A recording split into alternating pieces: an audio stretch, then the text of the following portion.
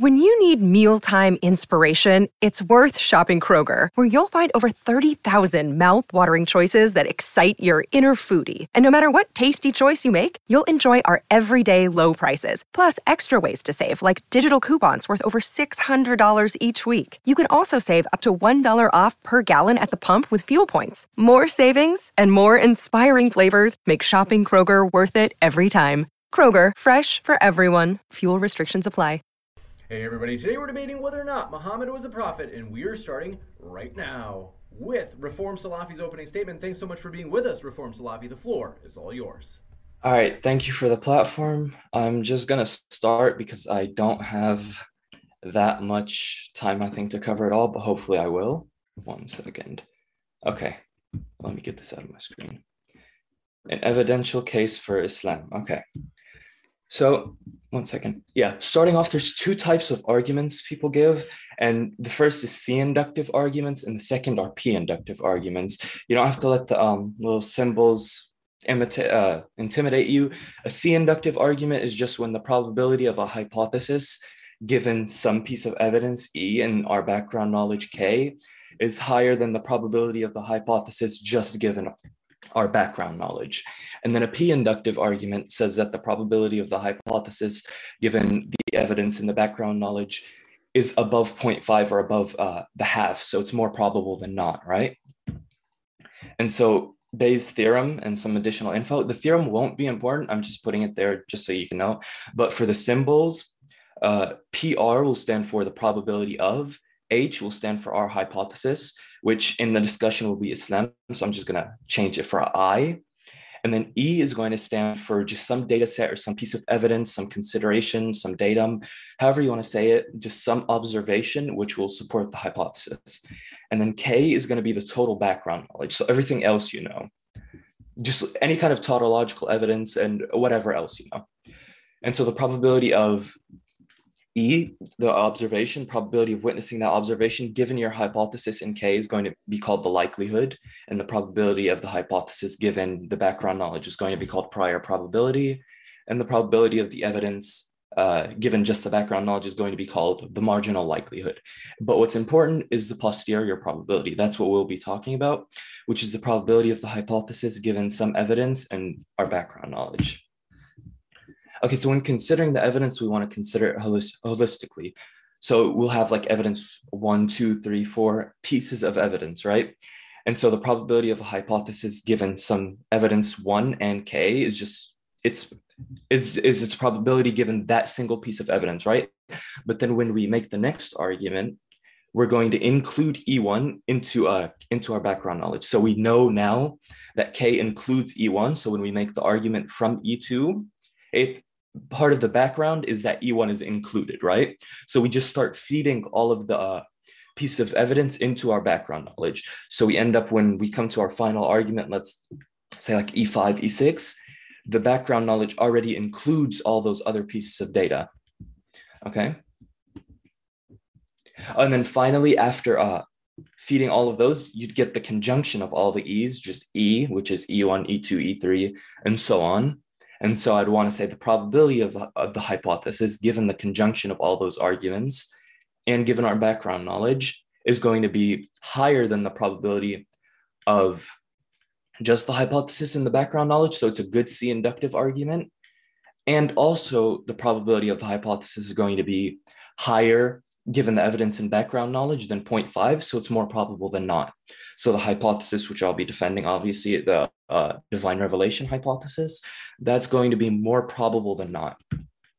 Okay, so an example of the rule applied is with like a murder, like Jones murdered Smith, right? That's your hypothesis. And you get new evidence. Jones's fingerprints were on the weapon, and your background knowledge would include some proposition about how fingerprints work and about how everybody has a unique set of fingerprints. So that E, given your K, would raise the probability of the hypothesis by a lot, right? You can't really give it an exact numerical value. You couldn't say it's like 0.6, 0.7. The point is you couldn't give an exact numerical value, but you could talk about it being high probability, low probability, or somewhere in between, right? You can meaningfully talk about that without giving exact numerical values. And so background knowledge. Okay, so this part has been important. Included, and you don't have to read all that, included in the background knowledge, or K, for me is going to be the proposition that God exists. This isn't just going to be an assumption here, it's a premise of the argument, and it's defensible with all kinds of arguments, metaphysical, like arguments from divine conceptualism, cosmological, like the ones I defended, the KCA, teleological, like the fine-tuning, epistemological, like from moral knowledge, and so on and so forth. You also have ontological and other types of arguments. So that's a premise of the argument, and it's what its use will be is what it implies. So the first thing it implies is that there is some causal force in reality which can make it such that some miracle occurs. There also is some omniscient being which knows the future, and the probability of there being a prophet or some revelation from God or some miracles or events which make God evident, they're all higher, because the probability of these on naturalism is just going to be zero. So the probability of these given theism is just going to be much, much higher than that. So, and then the above just follows from properties like personhood, lovingness, goodness, and what have you. Okay, so then the first consideration, and that would be structure. So what I'm going to argue is that the Quran exemplifies like a fantastic sort of linguistic structure, parallelism, concentrism, and so on. And it's improbable given the way the Quran is revealed. And a note on that is that it's revealed in response to certain events that happened, right? So many of like the verses are in response to specific events. They weren't predetermined prior to its conception, right? By the author, at least. Like, for example, on the false prophet hypothesis, right? So he couldn't have known that XYZ is going to happen in the future for him to have planned those verses ahead. He only writes them or comes up with them afterwards, after those events occur. And so while initially appearing disjoint, right, that there's no thematic connection between the verses in any given chapter, I think that doesn't work. So, and two examples of this sort of ring structure, and this is studied by a scholar named Raymond Farron in a book, which the source will be down there in a moment. You have a sort of ring structure in the second chapter of the Quran where you start, and this is concentrism, because you have E at the middle there, and then it all builds up towards that, and then it goes back around in a circle, right? Back to A, starting with like faith and unbelief, and then creation, to the core of it, which is the main message, and it's like the new test of faith. Saying my internet is unstable. Anyways, and you get to the Kaaba and all that, and then you go round circle, being tested for the rest, deliverance of law, creation, faith, and unbelief. So it goes a full circle. So while one might think it's sort of disjoint, it's not exactly the case. It's just, it doesn't follow a linear path. Instead, it follows a circular path. And so we wouldn't expect this kind of linguistic structure for something that was revealed piecemeal, for something that was revealed sort of in response to things. It was like a living text, in response to things going on. It was revealed in that sort of manner. So you wouldn't expect structures like this to appear in it, because this shows sort of intentionality towards it, right? And this is just the second example where you start with, this one's parallelism, I believe. You start with like A, about God's light, and then you have A dash, God's light. And then you go like the example of his light, light upon light, lamp from blessed olive tree, and the oil that radiates from it. So that sort of thing. And then you move towards the center where they parallel each other, they're parallel to each other, and you keep doing this, right, as you go forward. And so that's for the sort of ring structure, parallelism, concentrism, these sort of structures that you wouldn't expect from this sort of text, right? Especially given a false prophet hypothesis where this person is just, he's just a lying, deceiving person, right? You wouldn't expect something like an excellent structure in there. You wouldn't expect something like ring structure or anything like that. On the contrary, you'd expect no structure at all. You probably wouldn't even expect it to be like a good linear structure, because he's just coming up with it as things go along. He doesn't know what's going to happen, right? You wouldn't even expect good linear or ring structure. So not even that basic or more advanced structure. So then you can ask, what theory does this support? on my theory, the divine revelation hypothesis, this is just expected. This is a prediction of my theory. It predicts that there will be these excellent structures that, despite that sort of piecemeal revelation, it's all going to fit together thematically and structurally, it's going to be coherent. On the false prophet hypothesis, this isn't expected, though. This is unexpected on that sort of hypothesis. And since it's unexpected on that and expected on mine, so by definition, it would be evidence for my hypothesis. So the first argument would be the probability of I given E1, where E1 is excellent structure and K is our background knowledge, is going to be higher than the probability of I given K. And so I given K is just, without considering any new evidence, is just our prior probability, just our background knowledge. What do we think about I? It's going to be higher than that. So this means that E supports the hypothesis. And then further reading, Raymond Farron has a whole 160-page book where he studies the more detailed versions of these and with much more examples. All right, so the second one was I'Jaz. So it proposes a challenge to the Arabs, right, to meet the eloquence of the Quran. And the Arabs, known for their skill in poetry and prose, instead of attempting to meet the challenge, they tried to kill him, boycott him, and we have numerous reports about this. So instead of trying to meet it as they would with any other kind of poetry, they just set all that aside and try and stop him from spreading his message and try and kill him. And so this indicates sort of inability for them to respond to it. Because and one can't even say that they didn't think it was like highly eloquent or anything, because you have pretty much every scholar claiming it's eloquent. You might want to, obviously not the scholars who reject it aren't going to say it's miraculously eloquent. Of course, that's a claim I think that goes out of their above their pay grade. But the point is that it is considered eloquent in the classical text in Arabic that's studied by pretty much every Arabic class. So to say it's not very eloquent, so they didn't feel the need to respond, just seems completely implausible, I guess.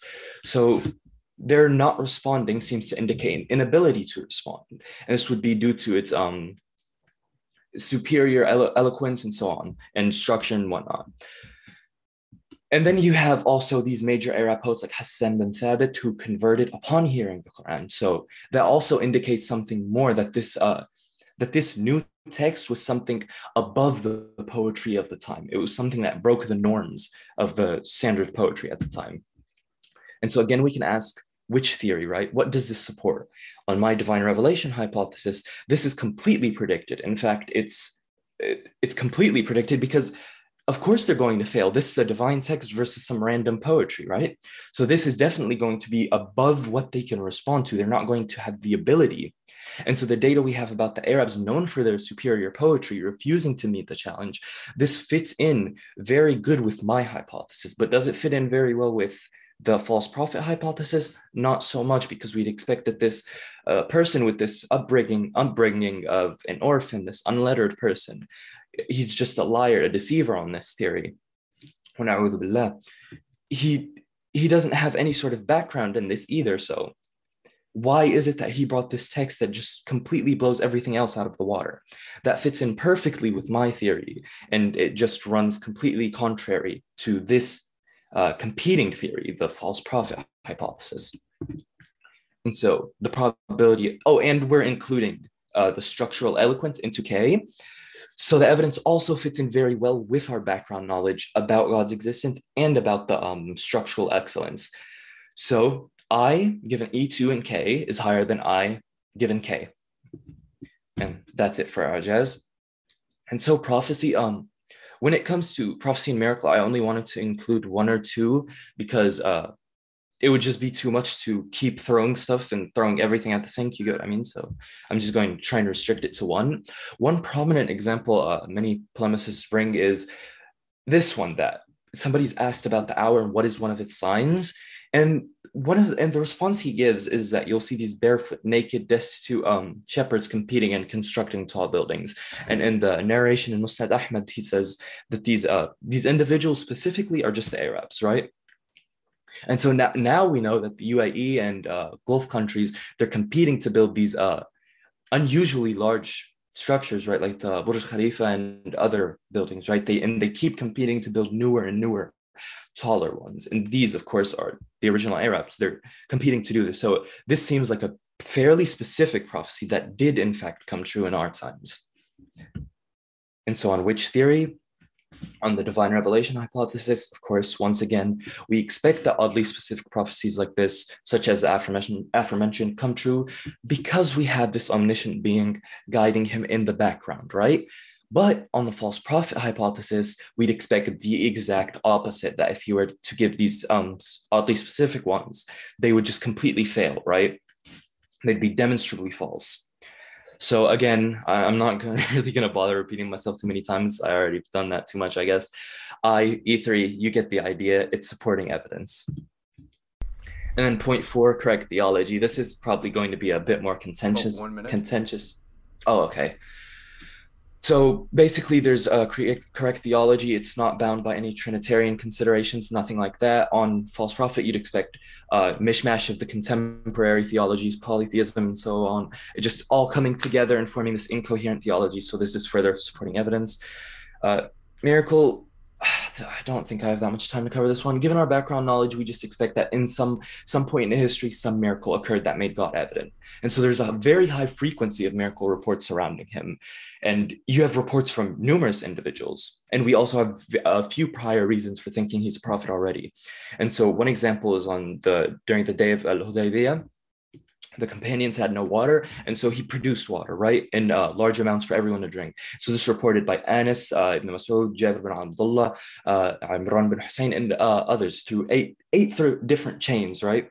And some of these people, they literally fought in wars to protect the religion. So it's kind of 15 seconds. So the delusion hypothesis that they all had just had this mixed delusion, very unlikely, and the liar hypothesis, I don't think that's likely given their lives and histories. And then the final consideration, it's just the engagement of this text with former text. I don't really have much time to cover it, so I'll just put it on the screen. Hopefully it could be read quick enough. And so the summary is just that E6, which is the final one, and K, which we fed all of the other ones into, is highly more probable than I given K. And because of that, we have good grounds to believe that the probability of I given E6 and K, which has all of our other E's, is higher than 0.5. And that's it. Thank you very much. And I want to let you know, folks, if it's your first time here at Modern Day Debate, we are a neutral platform hosting debates on science, religion, and politics. We hope you feel welcome no matter what walk of life you are from. And don't forget to hit that subscribe button, as we have many more juicy debates coming up that you don't want to miss in the future. With that, we're going to kick it over to AP for his opening statement as well. Thanks for being with us. Apostate Prophet, the floor is all yours for your opening as well. Thank you so much. First off, thanks for viewing, everyone. I'm not sure if the screen is back to normal, right? Okay, it is. Yeah, sure. First off, thanks everybody for being here. Thanks Khalid or from Salafi, and thank you, James, for hosting us. I want to start with my independent opening statement. It will not be a response to Khalid's opening statement. It will be independent. In the rebuttals, we will get to the arguments that he just made. I will not focus on how miracles or prophecies or revelations are supposed to work. On the contrary, I will go exactly by the methods that Islam operated with from the very beginning. I will directly look at the Islamic sources themselves. Our topic is not the Quran. Our topic is not logic. Our topic is rather whether Muhammad was a true prophet or not. How do we find out whether Muhammad was a true prophet? We look at several different factors. It's very arbitrarily defined what a prophet is supposed to be. A prophet in the Islamic terms is expected to be a person who communicates with the divine, so he is inspired. He delivers an important message or a law that makes him a messenger in Islamic terms, and he speaks, predicts the future, prophesies about the unseen that makes him a prophet. Now, do we have actually witnesses of Muhammad communicating with the divine? I would like to put it on the screen. Unfortunately, we don't have any witnesses of him communicating with the divine. We don't have any such thing. Therefore, there is nothing to put on the screen. We do, however, have witnesses who saw him in his state of revelation, in his state of communicating with the divine. And I want to go into those witness reports a little bit. Can you confirm, James, that you see the right screen with my text on here? Yes, now it's clear. Okay. So you see this. This is one of the first reports about Muhammad's revelations, what exactly he would experience. As you can see here, it says, sorry, my screen is a little bit stuck here, but I'm trying to get to it. It says, this is narrated by Aisha, by Muhammad's wife, who was a child when he married her. So a companion asks Muhammad, how is the divine inspiration revealed to you? Muhammad then says, sometimes it is revealed like the ringing of a bell. This form of inspiration is the hardest of all, and then this state passes off after I have grasped what is inspired. So the witness reports of Muhammad communicating with the divine, supposedly, consist of him saying that he hears the ringing of a bell, and this is very hard, very uncomfortable for him. It goes on, it says, sometimes the angel comes in the form of a man and talks to me, and I grasp whatever he says. The third point is Aisha saying, I saw the Prophet being divinely inspired on a very cold day and noticed the sweat dropping from his forehead. So these are some reports of what happens to Muhammad when he is divinely inspired. Another report we have in which it says when Gabriel revealed the divine inspiration in Allah's messenger, so when he communicates with Muhammad, Allah's messenger, moved his tongue and lips, and that state used to be very hard for him, and that movement indicated that revelation was taking place. So imagine what is happening here is not that Muhammad is instantly receiving information from the divine, but rather he hears the ringing of a bell, he sees a person in front of him, and that feels very uncomfortable. He sweats heavily, and here in this case, he moves his tongue and lips in a very rapid way. I will not make any judgments on what probably happened here, but if something like this happened to a person today, we would not think that this guy is a prophet who is being inspired by the divine. We would rather conclude that he has a disorder, a mental or neurological disorder, and we would then try to help him and send him to professionals who would further analyze what exactly is going on. Unfortunately, in the times back then, people reported these things as prophecies, as communications with the divine. What we have further is that he would walk around and see the angel Gabriel in the sky, the same who visited him in a cave when he would go and sit there for long times, which is not unusual. And he would get so afraid that he would come back home and he would ask to be wrapped. So these are the reactions of him being seeing the supernatural beings that talk to him on behalf of Allah. In another case, we have this, for example, his helper Umar reports that he is being divinely inspired right now, and he asks a different companion, says, would you like to see Muhammad being divinely inspired? Omar then lifts the corner of the cloth under which Muhammad is currently being inspired, and the guy reports, I looked at him and he was emitting a sound of snorting. He said, I thought it was the sound of a camel. So, and afterwards, after this state is over, Muhammad wakes up and says, okay, where is this guy who was just asking me questions? And that he gives the revelations from Allah to him. So, as you can see, another report of what happens when Muhammad communicates with the divine is that he makes loud sounds, snorting sounds like a camel. This, I'm sorry, does not sound like revelation to me. Although, of course, I don't know. I have never seen revelation really happen. In another case, we see the same report saying that Muhammad was very red-faced when this situation was over. In another state, we see that Muhammad is quiet for a very long time, and this is him being divinely inspired.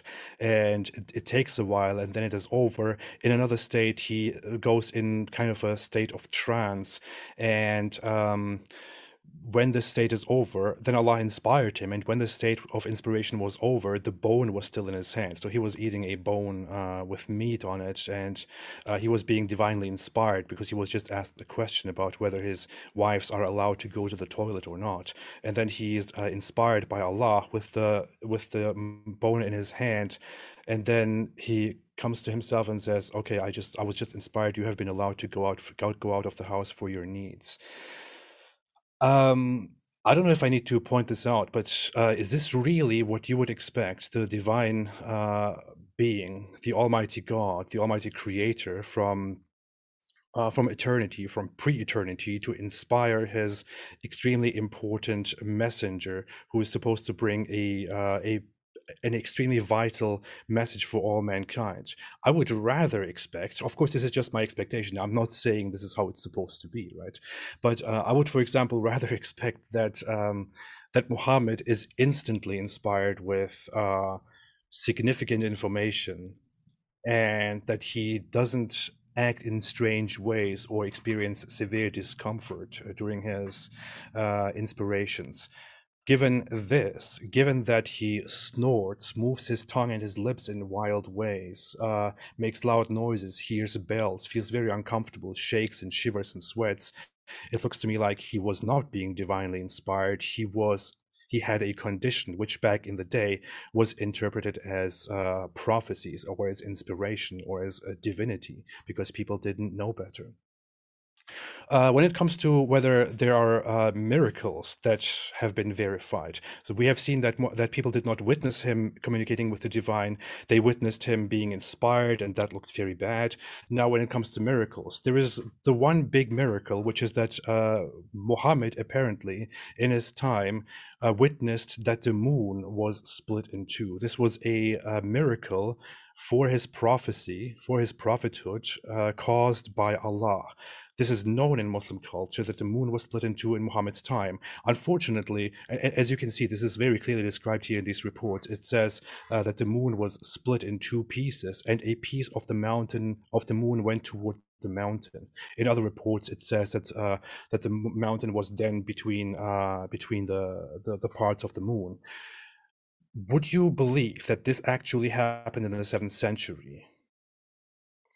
You would not think further about this if you are a believer. Think about the 7th century. The 7th century was not 4000 BC. The 7th century was a time where many civilizations were around the world that had night watches, that had people watching the sky all the time, people, different cultures like the Japanese that had moon gods and so on. There is no single record, not a single record from around the world that such a thing happened in the 7th century. Only these few oral transmissions from Muhammad's faithful believers. There is no single record outside of this that the moon was split in two anywhere. Was it a miracle that was only seen by those specific people there? I doubt that. That would be kind of strange, right? On the other hand, we have I'm sorry, I'm a little bit okay. We have certain miracles, like that he flew on a flying horse. Unfortunately, that happened only at night when he was asleep, so there were no witnesses to it. That he communicated with jinns, nobody can verify that, just as nobody can verify that he communicated with the divine. We have one very interesting report, which I find very funny. Muhammad says one morning, "A strong demon from the jinns came to me yesterday suddenly so as to spoil my prayer. But Allah enabled me to overpower him, and so I caught him and intended to tie him to one of the pillars of the mosque so that all of you might see him." Wow. So here we actually have something that comes very close to people experiencing or witnessing that he communicates with supernatural beings. But unfortunately, what happens next? "But I remembered the invocation of my brother Solomon, and grant me a kingdom such as shall not belong to any other after me. So I let him go cursed." Oh, okay. In an incoherent way, for some strange reason, he then let this demon go. So in the end, nobody witnessed the demon again, unfortunately.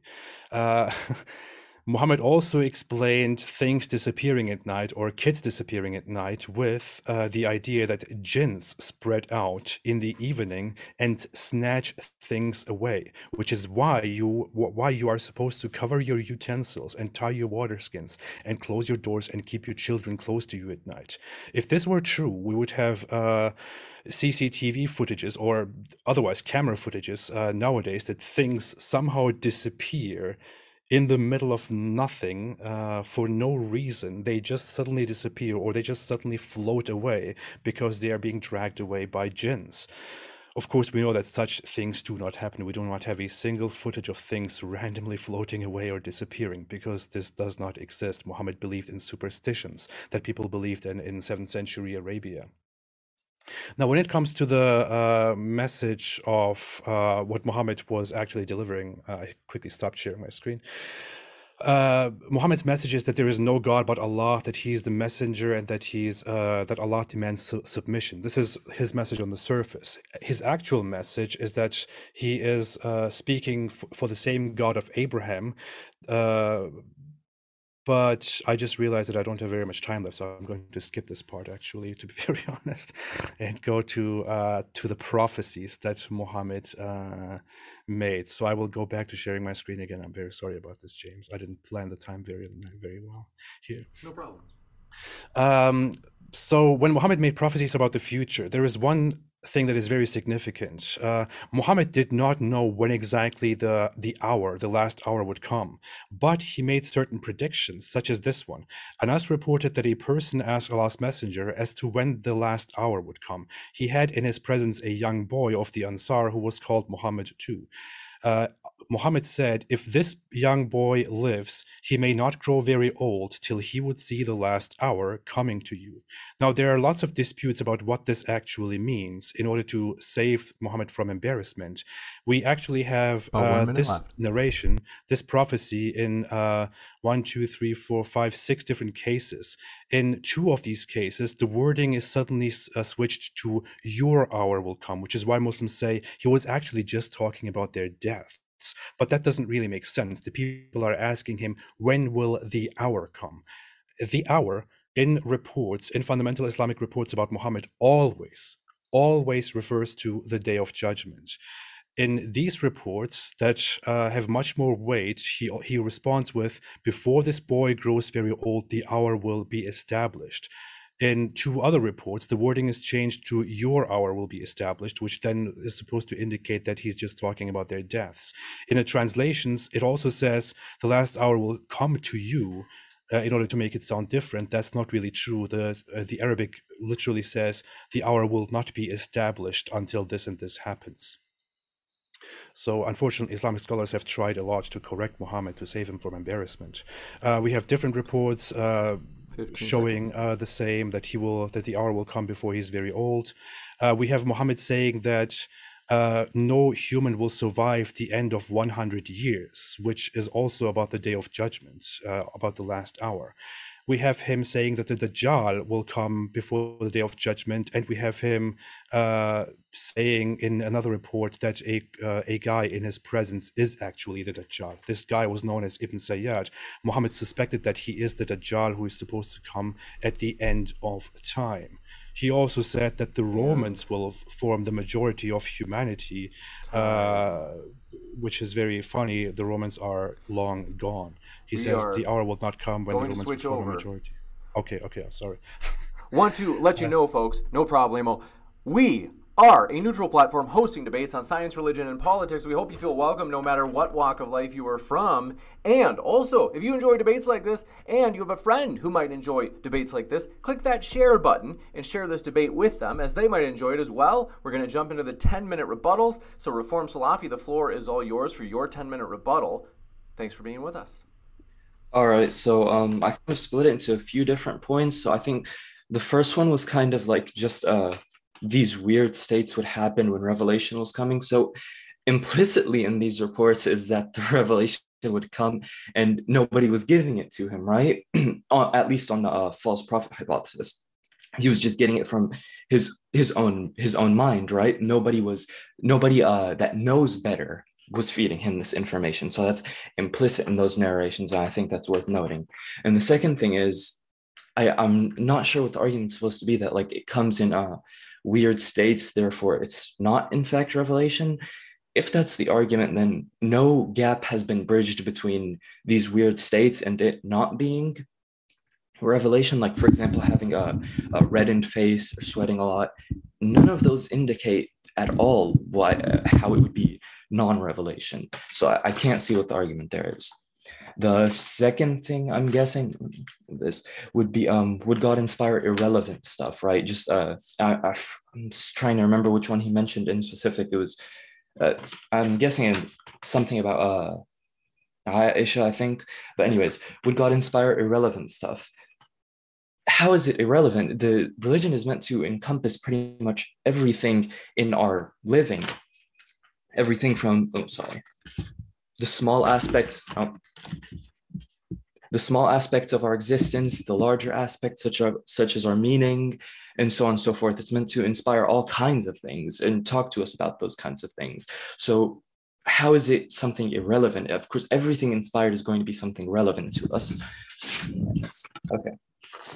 And then we have the moon split thing. So I think talking about priors, it would seem like you'd expect lots of people to see it. But then when you include numerous variables, like, for example, what time it was in other places, literacy, whether people would think they were experiencing a delusion, each of these come together to form sort of like a net of reasons of why we'd expect there aren't any written texts about this. Also texts surviving, who would have written it, would that text have survived, so on and so forth. So you have these host of reasons for why there might not be a report about it. So I don't think that's interesting, because if you consider the prior, it does seem like we'd expect all these kinds of reports about it. But when you consider when you have some consideration, some observations added to it, the posterior doesn't seem that high. It doesn't seem like we'd expect all those reports. And one second.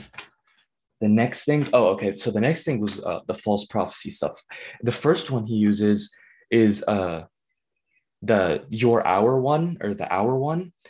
And it sort of sounds like poisoning the well, because we have those other reports which say Sa'atukum, as he mentioned, your hour in specific.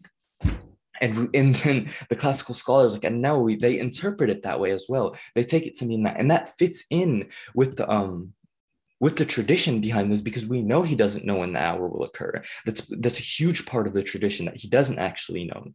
So when he's asked, he shifts it to give something else. He always shifts it to something else instead of telling him when exactly the hour will occur, because he doesn't know. In this case, he shifts it to your hour instead. So he shifts the dialectic because he doesn't know when the hour will occur. So that fits in very well with the with what we already know about what he knows. We know that he doesn't know that the hour will occur in our tradition. So that fits in very well with that.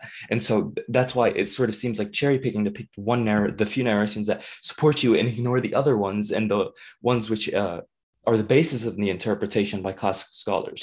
I don't think that's a strong argument. And then another one was, I believe, about the Romans. So I'm not sure why Romans couldn't mean something like just the genus of those people and the racial or ethnic grouping of the Romans. Why couldn't they be, for example, the ones that make up the majority? And again, this also doesn't seem far-fetched, because it sort of has kind of nearsightedness. We don't know when exactly the hour will occur. We don't know if it'll occur 1,000, 2,000 years from now. So those ethnic groupings could become the majority within a large time span, because we don't know when the hour will occur. It's not going to occur. We don't know if it's going to occur tomorrow, 1,000 years, 2,000. So again, this just seems like it hasn't happened yet, so it's false. Was there something else? That's what I have written down. How much time do I have left?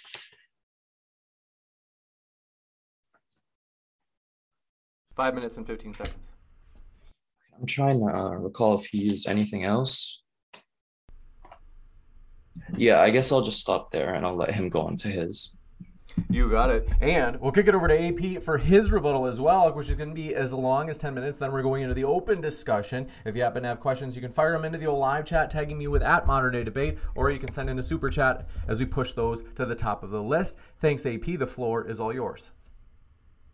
Thank you so much. I don't think I will take the full 10 minutes either. Maybe I will, I don't know. So when I look at Reformed Salafi's initial opening statement, in all honesty, it was a little bit surprising to me that he focused very little on the actual topic of Muhammad's prophethood and prophecies, and whether he was a reliable prophet. He said that the Quran is very well structured. I don't see how that is an argument. Yes, it might have occasional good structures, but that doesn't really say anything about whether the book was inspired by Allah or not. It might be that he had a very creative mind, or that people with very creative minds helped him, or that it was shaped over time, or that during its compilation it was shaped. In the end, we do not actually have any proper reports that the Quran that we have today is the Quran that was compiled by Muhammad's followers after he died. In Muhammad's own time, the book didn't exist physically. And we also don't know whether the book that was finally compiled is actually exactly what Muhammad spoke to his people who made notes of him.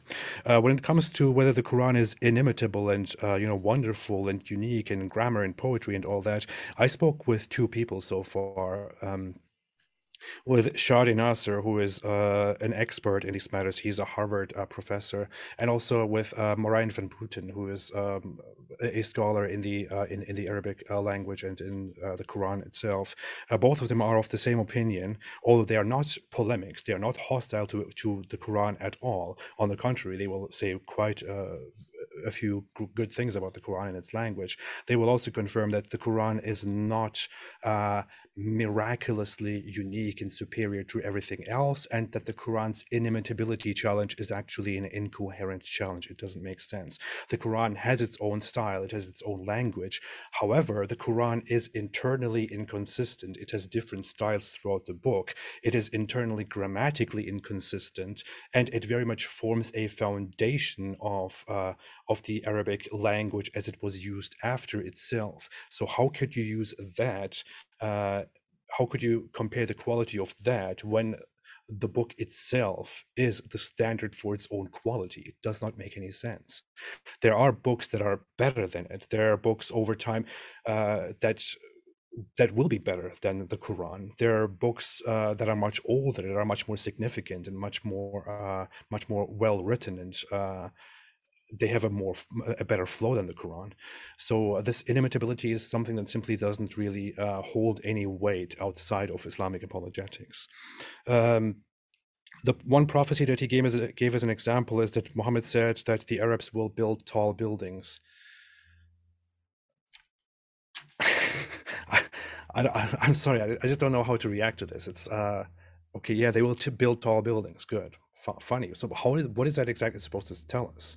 I don't want to sound condescending or too mocking about this, but I don't understand. I mean, can you really make yourself believe that this is of great significance?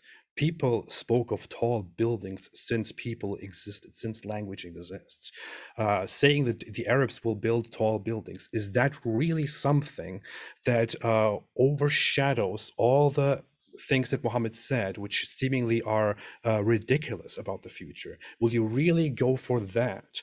The Arabs will build tall buildings. I'm sorry, Muhammad also said that certain Arab tribes will dance around Dhul Khalasa. Dhul Khalasa was a building in Yemen that was identical to the Kaaba, but it had a different stone. It was white, apparently, according to the reports.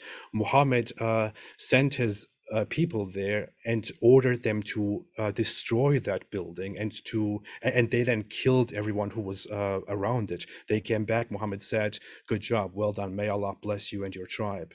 Thereby, he destroyed a building that that some other Arabs built, and thereby also disproved his own prophecy that before the end of time, the people would be dancing around that cube, Dhul Khalasa. That is what I think of when speaking of buildings. I'm sorry. When it comes to whether the theology of Muhammad was accurate or not, these are claims that are unverifiable. We have to talk about theology separately. Muhammad can never present an actual argument on God's existence. Muslims are much more advanced. And I have to say, Reformed Salafi, our friend, is much more philosophically and theologically advanced than Muhammad was. He actually presents complex arguments. Muhammad did not. When Muhammad was asked about questions like, who created Allah?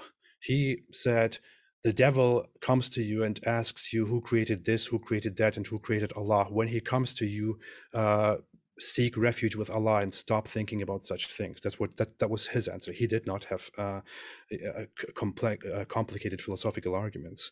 When it comes to the miracles, he didn't go into miracles, so I can't really say anything about that. Since I have some time left, I would like to add to the few things that we talked about before. On the other points that I made. When I said that Muhammad was receiving inspiration, supposedly, and there were very strange states of inspiration, like him shivering and shaking and making noises and hearing sounds and all that, I think the point was very clear. The point was that was the only thing that people witnessed when Muhammad would allegedly receive inspirations. That is a very strange thing to witness. It would be one thing to witness, streams of beams coming from the sky, and him receiving things in his hand, and then revealing them with an overwhelming power to his people. But no, what happens instead is he lies on the floor and makes loud snorting noises. Does that really sound impressive? To me, it doesn't. It sounds like it is a mental disorder or a neurological problem, and I have to say, I'm studying psychology now, which includes neuroscience, and I really see a lot of patterns there which point toward one thing and one thing only. Muhammad had a problem, and he should have gotten help, but unfortunately back in those times we did not have the means to understand what kind of help he would need. When it comes to the moon splitting, I just want to show you one little thing here. When it comes to the moon splitting, we're talking about the 7th century. The 7th century is not 5000 BC, as I have pointed out before.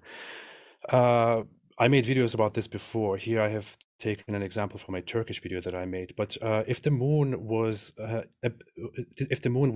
visible in Muhammad's time in Arabia, which is over here, the moon would also be visible at the same time, depending on what time of the year it is, somewhere in China, in India, throughout the Middle East, in Africa, in Europe, and so on. There are lots of civilizations around here. There are the Romans in this time, or the Eastern Romans in this time, the Indians who were already engaged in a lot of observations of the sky, the Chinese who were relatively advanced, the Japanese who had moon gods, and so on, who would be observing the sky in this time. Nobody, no single person. I'm telling you, it's not just few reports. Not a single person gave us a report of the moon being split or moving strangely in the 7th century. It does not exist. I do not think that this is possible. I am very sorry. I just do not believe that this is possible. Romans would have noted this. Others would have noted this. They would have said, something like this happened. This has to do with our gods, or something like this happened. We have no idea what this is about. People were not reasonable in those times. They didn't think, oh, nobody will believe me. They think I'm crazy. People will report these things as supernatural events that happen, but nobody reported it. Literally nobody.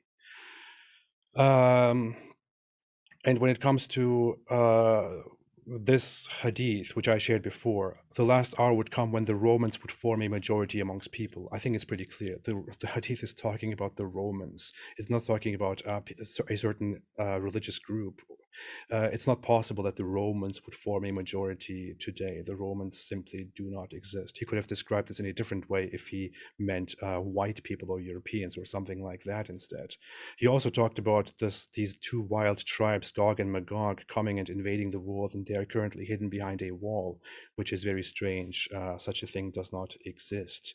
The same people would defeat everyone on Earth, and then they would throw their arrows and swords to the sky, and they would and blood would come down from the sky, which implies that there are actual beings up in the sky that they would hurt, which is an absurd 7th century understanding of how the world functions. And so on. There is just too much. I don't have enough time to put all of this in here, but I think we are pretty much done. Thank you. You got it. Thanks very much, AP, for that rebuttal. We're going to kick it into open discussion mode. This is about 25 minutes. Also, want to let you know, folks, we are very excited for upcoming debates, including several big debates, Islam versus atheism, this summer. You don't want to miss it, so hit that subscribe button if you haven't already hit the subscribe button. And with that, we're going to jump into open conversation, 25 minutes. Thanks, gentlemen. The floor is all yours. Okay, so with one of the first things you mentioned, which was the Dhul Khalasa thing, we have one Arab historian and one Western historian, both who have written that in contemporary times this happened. This was around, I think this was around the time the Saudi government was established, because they sent a unit over to the place where this idol was being worshipped to destroy it again. So we have reports of this happening in contemporary times, where people were actually worshiping this exact idol again. So that's for that. And then the second thing you mentioned about him not having like philosophical or deep theological responses when somebody asks, who created God? I mean, the sort of response you'd expect is that you're pretty much an idiot, because that just goes against what exactly it means to be a god. So I don't think his response was so misinformed. It was kind of like the obvious response. Unfortunately, that wasn't really his response, right? His response was not, look, I am the prophet. I'm here to inform you. Let me tell you that this question doesn't make any sense. No, his response was, the devil comes to you and he tries to confuse you, so don't think about such things. What do you think that implies? That's very different from saying, you know what? I mean, he's the prophet, right? He's supposed to give people the relief, the message. What he could have said is, guys, look, Allah is by definition this. He cannot have been created himself. What he does instead is, the devil is trying to confuse you. Don't think. But according to you, he does exactly this in the Quran when he talks about God being uncreated and being unbegotten and does not beget. So, I mean, according to you, he's already done this. So this question is just, of course, it is just a confusion upon what's being said. And but that's not really the same thing, right? The Quran just says he's uncreated and he does not beget and is not begotten. That's all it says. It doesn't explain actually why that is and how that is. It doesn't go into any philosophical arguments. It just because that's what God is. That's a statement of definition. I know, it just makes, it just states certain facts without explaining, hey, look, this is what God is. This is the definition of God. This is what God must be according to this and this and this. I think you would do that. The Quran doesn't do that. No, I think you're conflating two things here. A reason to think a being that is so-and-so exists, and what is that so-and-so? He has given that, what is that so-and-so? And on a different occasion, he has given why that so-and-so. And there's forms of the teleological argument existing in the Quran about looking around you to see design. So there's design inferences. So there is a form of the teleological argument. So he does give a sort of argument. I'm sorry, saying, look at the sky, it has no crack. Look at the sky, who holds it up is not... That's not what I was referring to, though. But he tells you to ponder upon the world and look at what you'll see those design inferences, and that's exactly what the fine-tuning argument does. How is that comparable to the argument that you make today when you talk? Or you in the last debate made the fine-tuning argument, right? You explained in length, in complicated ways, why it makes sense that there is a design and there is an order and there is a measure of things. You didn't just say these things; you actually explained them. The Quran merely says, for example, "Look around you. Do you think all of this came by itself?" itself? Look around you. Do you think others created it? And so on. It just Right. states facts. It doesn't explain I anything. wouldn't exactly expect that a seventh century prophet would, or that seventh century people would understand gravity constants, Bayesian analysis, and so on and so forth. So he's giving this primitive form of the argument that is comprehensible and that can be expounded upon and was expounded upon, like I In did a last divinely time. inspired eternal book that is supposed to go for all of us. What we have instead is simply a primitive language that only appeals to 7th century No, people. except that what was said then still works today because I can expand upon that. I can take that premise and I can build upon that for the argument. So he has given that, and he's given it in a way that applies to them and to us. So it's understandable for everybody. I mean, do you think, look at the sky, there is no crack in it. Do you think that's a very good argument, for example, to That's not what I was take? appealing to, though.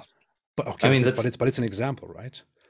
an It's in the example Quran. of It's what? right Of in the the Quran. design inference? That's not what I was talking about. Okay, but what is that, for example?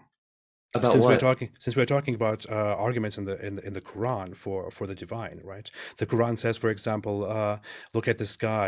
Is there a crack in it, or who holds up the sky, or he holds up the sky with pillars that you cannot see? Are these, for example, arguments for the power of God or Well, for the existence of God? I think that's part of a larger theme in the Quran, which is the occasionalistic theological background, which is that God sustains creation in every tiny aspect of creation, moment after moment. God's power is, in a very theistic sense, instead of deistic, he is sustaining everything moment after moment. That's occasionalism, and that's a theme present in the text everywhere you go. Unfortunately, these are not really good arguments. The sky can by definition not have a crack. It cannot have a fault as described in the Quran. It is not held up. It cannot be held up. It doesn't need to have pillars and so on. So if you want to talk about arguments or philosophical arguments made by Muhammad or by the Quran itself, I'm sorry, there is just the Quran's account of those arguments is very bad. Well, no, this just seems like a general theme of talking about how reality would fall apart, how the world and everything around you would fall apart without God sustaining it. So I don't see why that would be a problem. Of It course, seems like that's how you would interpret it. That's and you would unfortunately not. interpret it in a different way, which just supports your background. I mean, it's just going to be a matter of interpretation. You No, take it in a way that's I would actually just read it. You would read into it. You would apply an eisegesis. I would just read it as it is. well, I'm appealing to the holistic understanding of the text, the occasionalistic backdrop of the text, and it makes sense within that. I don't isolate something and then read just that. Instead, I take it holistically. And what's the theology behind all of this? And I say it's occasionalism. And so that makes sense within that framework. But And the problem with that would be that you can basically reinterpret every single thing that you find in that book in accordance with your beliefs, because you say, well, this doesn't have to be evaluated on its own. I will just consider this within the frame of all the greater theme of the Quran. Therefore, these statements that on the surface look ridiculous are just part of that that theme. wouldn't exactly be reinterpreting. That would just be interpreting holistically, right? That would be reading it holistically instead of isolating.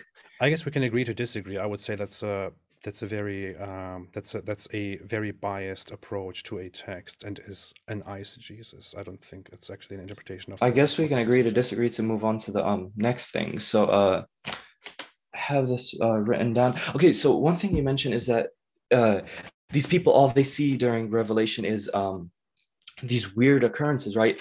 But then you leave out the reports about them witnessing miracles. You leave out the report, for example, of Zayd, in which the prophet, when revelation was coming down upon him and his head was on his lap, he reports it in a miraculous sense that it became extremely heavy. It became like a huge burden on him. And then there's other reports about them seeing angels, for example, and you can deny those. But then when you do those, when you employ that tactic of denying these but accepting these, it again seems like you're isolating instead of looking at it holistically. Like we have these reports of them seeing these things and this broader aspect of revelation and them seeing these miraculous things. We don't just have those, so we can't just restrict it to those. We do not actually have unanimous, greatly accounted reports that people have literally seen and interacted with supernatural beings. We have only reports of one instance during the battle of the numbers appearing higher and so on. When it comes to the incidents of, I don't understand the incident of Muhammad being divinely inspired and his head being very heavy. I would like to ask the crowd, especially those who do not believe and those who seek, do you think this is an impressive thing? To me, it isn't. I mean, Oh, well, some I'm guy not saying. reports that this guy is getting very heavy, and that's happening while he's being divinely inspired. No, well, I I'm don't not even saying know what like to this is say. a report that I would use as like a miraculous report, but I'm saying Zayd is reporting this as if it's like something miraculous going on in front of him. That's what he's witnessing, As something if. miraculous. These companions, what they're reporting, are obviously things they witness as being miraculous. They're not just reporting him snorting or anything like that. There's this whole view of them seeing angels, and it's not just that one occasion. There's other occasions which Sahaba have seen them, and or claim to have seen them at least to remain somewhat neutral there. And so you have this set of narrations where they see these angels, jinn, and so on and so forth. And then you have the ones you're appealing to, which are isolated and outside, and you're using just those. But when you look at them all together, it doesn't. The narrative just seems completely different. Let me ask you a question. If today a person that you know began to tell you that he's communicating with a strange being that he's very afraid of, and a strange being keeps visiting him, he also occasionally needs to be covered up, goes onto the ground, and goes together like this and shivers. He hears the ringing of a bell. He has hallucinations. He sweats very heavily whenever this happens. He's irresponsive, and so on. What would you think? Would you think this person is being divinely inspired or communicating with supernatural beings, or would you rather send this person to get some medical help? Okay, so first thing, I wouldn't think he's divinely inspired because I don't think anyone is divinely inspired after the prophet. And if he had claimed to be a prophet, then we'd expect that he has prophecy, miracle, and so on and so forth. And that's what I argue for here. And one thing you mentioned So, about so what would you do? what would I do to him? Yeah. Well, I'd investigate the case. I'd see if there is an actual underlying naturalistic explanation. If there isn't, then I wouldn't appeal to a naturalistic explanation. And that's what I'm doing here. Is there an underlying better naturalistic explanation? I'm claiming there isn't. Okay. Would you take that person to a doctor, or would you tell that person to go to a doctor? If he was investigated and we found out the cause of this stuff was underlying, it was naturalistic ultimately, like some kind of disease, then we would. So let me get this straight. You would not believe that this person is being divinely inspired, and that this person actually is communicating with divine beings, because you cannot believe that such a thing can happen, because you believe in Islam and that Muhammad was the final messenger. Yeah, because I have good reasons to think there's already a last prophet, so why would I think there's a new one? Well, that means that you have a bias that comes from your belief, which tells you even if the same things happened to Muhammad, Muhammad was a prophet, and you believe in him. Therefore, because of your belief in him, you cannot believe that somebody who reports the same things today could be a prophet. So there must be a different explanation to this. Well, no, I have good reason to believe one, and I don't have good reason for the other. That's why. It's not just bias. It's not blind faith. I've given reason. That is very interesting to me. I hope you will manage to see why that would look very problematic. There is a huge bias in here. I mean, clearly, if I was here in front of the camera and if I recorded YouTube videos and if I suddenly live on screen began snorting like a camel, did noises like this and said, "Oh, I'm hearing the ringing of a bell. This is very uncomfortable," but I have to tell you, I just received a message through that bell. I don't think you would exactly think that makes sense. You would be very sure that something is wrong with me. Except I know that's not the case with Muhammad, because I have reason to believe that the naturalistic explanation doesn't work, and that there's instead a different hypothesis, which is more probable. How does it not work? It's less probable than the hypothesis I've given. That's why I have good reason to reject it and accept a different one. What makes your hypothesis stronger? Well, that was in my presentation. I gave a few reasons and then gave a Bayesian account of why it would be stronger. Okay, your reasons were the Quran is very well structured. It has an inimitability challenge which cannot be met. 2 things that do not say anything about whether he was a prophet or not. 3, that he said the Arabs will build tall buildings. 4, that he presented an accurate theology. And 5, miracles witnessed, such as they reported that people had no water and Muhammad gave them more water. These are the things that I have. Oral accounts of things that apparently happened, and some reasoning which just shows that the Quran is, I guess, impressive or unique, not that it is actually divinely inspired. I don't see how that makes your hypothesis stronger. Okay, I think you misunderstood what I was saying, because you have these E's that feed into the K for the hypothesis, right? And then the first one, you're saying it doesn't support prophethood, but how wouldn't it? Ring structure, for example, is more probable on my hypothesis. We'd expect excellent structure given my divine revelation hypothesis. We'd expect prophecy given my hypothesis. All of those things aren't expected on your hypothesis. And in response to the example I gave with prophecy, you just said first you didn't represent it correctly, because there's a undertone of competition, competing to build these, and so it's even more specific than just saying they will build tall buildings, and this is highly specific right here. Okay, I'm sorry. He didn't say the Arabs will build tall buildings. He said the Arabs will compete in building tall buildings. Yeah, that's a relevant difference. I don't see how. When it comes to the good structure of the Quran, I want to ask you a very brief question. I don't think this is actually the main reasoning that I would go against it. That's why I didn't present it. But I want to ask you a very quick question. Can you with all certainty prove that the Quran that you have today is identical to the Quran that Muhammad dictated to his companions surrounding him? With all certainty, that's like 100%. I'm somewhat of a fallibilist, so I don't think you can prove anything with complete certainty, because you're always going to have like skeptical scenarios. But I believe you could show it's highly probable, because we have early manuscripts and whatnot. So I think it's highly probable that it's the same. Okay, but I'm not talking about early manuscripts. Early manuscripts would mean that that it is identical to certain manuscripts that we have. But you do believe that the Quran was only compiled into a book after Muhammad's death, right? Yeah, into a complete mushaf after his death. Yeah, but just not by very long. Yeah, but okay. So the question would be then again, or I could rephrase it, I guess, to make it more precise. Can you be confident that the Quran that you have in your hand today is exactly the same Quran that Muhammad revealed through his mouth to his companions surrounding him? Yeah, I mean, we have reports of scribes writing it down, and the reports about them collecting it. They would collect like pieces of these written down revelations and connect them together to make the text. So why would I think otherwise? I mean, you'd have to provide a reason to think otherwise. Otherwise it's just like a scenario. This seems possible, so and so, but you'd have to give reason to think otherwise. Okay. We have early manuscripts. So what you have is that you have reports that people noted things down, and that they connected them and collected them. And scribes that would write it as it was coming to them. Okay. So I want to ask you again, are you confident that the Quran that you have today, is the same Quran that Muhammad was dictating to his people in his own time?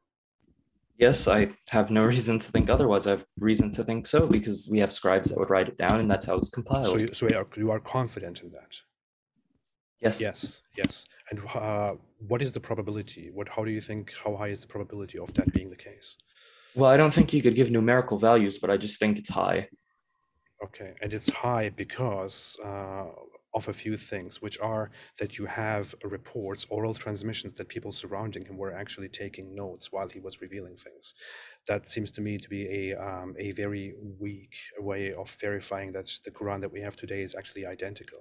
I would say the reasonable response to this would be no, you cannot be confident. Well, the text as a whole is mass transmitted.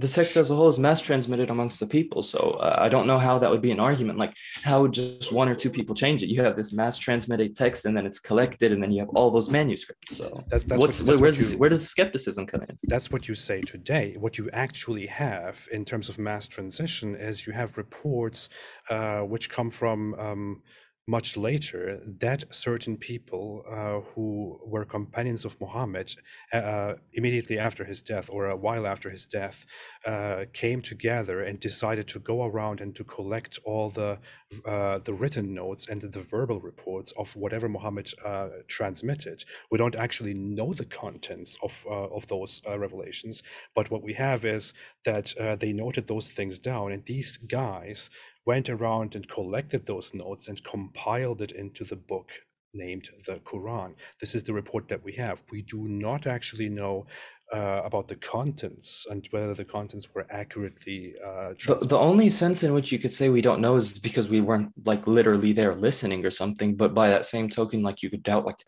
Aristotle's work or something because Maybe. it was written a long time ago. But that's silly. Historians accept it as being that, and I've been given no reason to doubt it. It's just like this is Are you possible. confident that we have accurate reports of everything that Socrates said, for example? Of literally everything he said? I don't think so. That's not what I claimed. But like What about Aristotle's works, we have good reason to believe that he wrote them. Okay, but in Socrates' case, it's different, right? So Plato. I'm sorry, we're getting into something that people who don't care about that stuff might be that familiar with. But so we have reports of things that he supposedly said, and we thereby rely on what Socrates actually thought and said. So we have reports from a secondary person about the things that Socrates said. We have no doubt we have no reason to doubt the things that he said because we have a secondary person who wrote down the things that he said. Yeah, much of our knowledge is testimonial. Does that mean that we are confident that Socrates actually said all those things? Well, I don't know about the case of Socrates. That's why I gave the example of Aristotle. We have like historians that confirm this work, and we have lots of manuscripts, and we have good reason to think it's from Aristotle. Well, that's because we actually have written stuff from Aristotle. But do we have? I don't think we have original copies. Okay, we don't have original copies. In the case of the Quran, we don't actually have the details of the text written down. We only have people saying, this is what he said to these and these people, and we collected this from these and these people and brought it together and formed it into the Quran. We don't actually have a manuscript of the Quran itself from Muhammad's time that he wrote down or that somebody next to him wrote down incomplete. We literally have like 7th century manuscripts. Like what you're saying seems to amount to some guy might have snuck in, did this and that, but we have all these manuscripts that just compile and match together. So I'm just not sure you'd have to, bring me some reason. Otherwise it seems there is no reason being given here, but just some kind of skeptical scenario. Like this is possible, might have happened. We don't really know. I wasn't there. I didn't hear it. Something like that. That's not interesting. If it doesn't do anything to your skepticism, to understand that we don't have any proof, that we cannot prove that the Quran that we have today is really the same Quran that Muhammad presented to his people, that he dictated to his people surrounding him. And if that's simply something that you rely on because you trust the people who transmitted this in his name because they were believers of his, I don't know what else to tell you. But to then say that that the text is miraculous and that Muhammad brought such a miraculous text, and how could he have? He was just some guy. I don't think that's a very strong argument because we first have to establish that he actually brought those things as they are.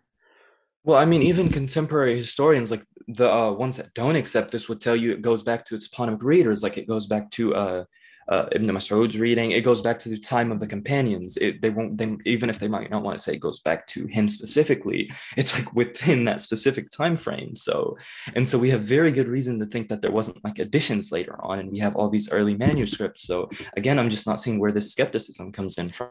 Well, that's the thing. That's the thing. We can't actually say that it goes back to him, which is why the argument doesn't work. It has a shaky foundation. You might say there is a high probability, but that doesn't really solidify the argument. That doesn't sound like shaky. You could say anything. It's we can't exactly be 100% sure. I can't be 100% sure that there's that there isn't some Cartesian demon feeding everything into me. I can't be sure that you're real, for example. None of that stuff. There might be some demon feeding that into my brain, but that's not interesting. It's just a skeptical possible scenario. I don't think that's something interesting. That's actually a very good topic that you just opened up.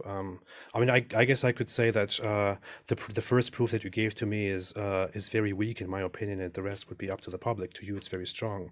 But I presented things such as that Muhammad clearly said, according to these reports, that jinns come out at night and snatch your belongings and snatch the children, which is why you should keep your utensils covered and your doors closed and your children hidden. That he said these things. Do you think that was accurate of the real world?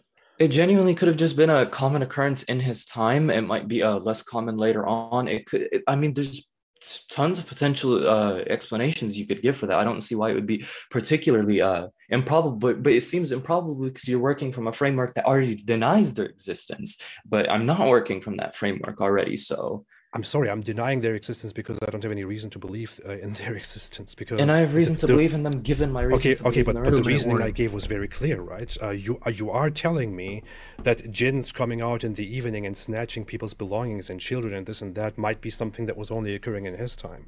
I don't have any reason to believe in this but I'm saying it might have been a high frequency thing at that time, which is why he warned against it for his people. Okay. I don't think it's particularly impossible that it still happens or anything like that, but it seems like you're saying we don't have observational data, so it doesn't happen, but that doesn't follow. Do you not think that if such a thing was actually true, if that was an accurate description of the real world, that jinns come out at a specific night in the evening and go around stealing people's belongings and so on, that this would be something that would be traceable today, that it would somewhere appear on some camera, so that there would be, reports of stuff like this happening? Do you not think that would be the case? Okay, so first thing, as I've mentioned, you could have this as a high frequency thing in his time, whereas it's not in other times. And second thing, you have it's very common to claim that supernatural things occur. That's very common in our contemporary discourse amongst just the general public, that supernatural things occur. Whether those are true, whether those are not, it's part of common culture, I guess, to talk of these things. So I don't think it's extremely improbable that some supernatural things occur, at least in contemporary times either. I want to ask you the question again, though. If such a thing happened, if this was a regular thing, that jinns come out at night and snatch people's things, which is why Muhammad wants them to cover up their utensils and to close their doors, would we not have some camera footage of this, maybe? So then you could just Mori and shift it. You could just Mori and shift it. If it was a regular thing occurring in our time, then we'd expect it. So it's not a regular thing occurring in our time. And I can just Mori and shift it from my position and say it's not regular in our time. I think that's a very big misrepresentation. It's something that does not at all happen in our time, because we don't have any singular. Okay, see, now you've made a claim. Wait, one second. Now you've made a claim that just goes way above your pay grade. Could you prove that it never occurs?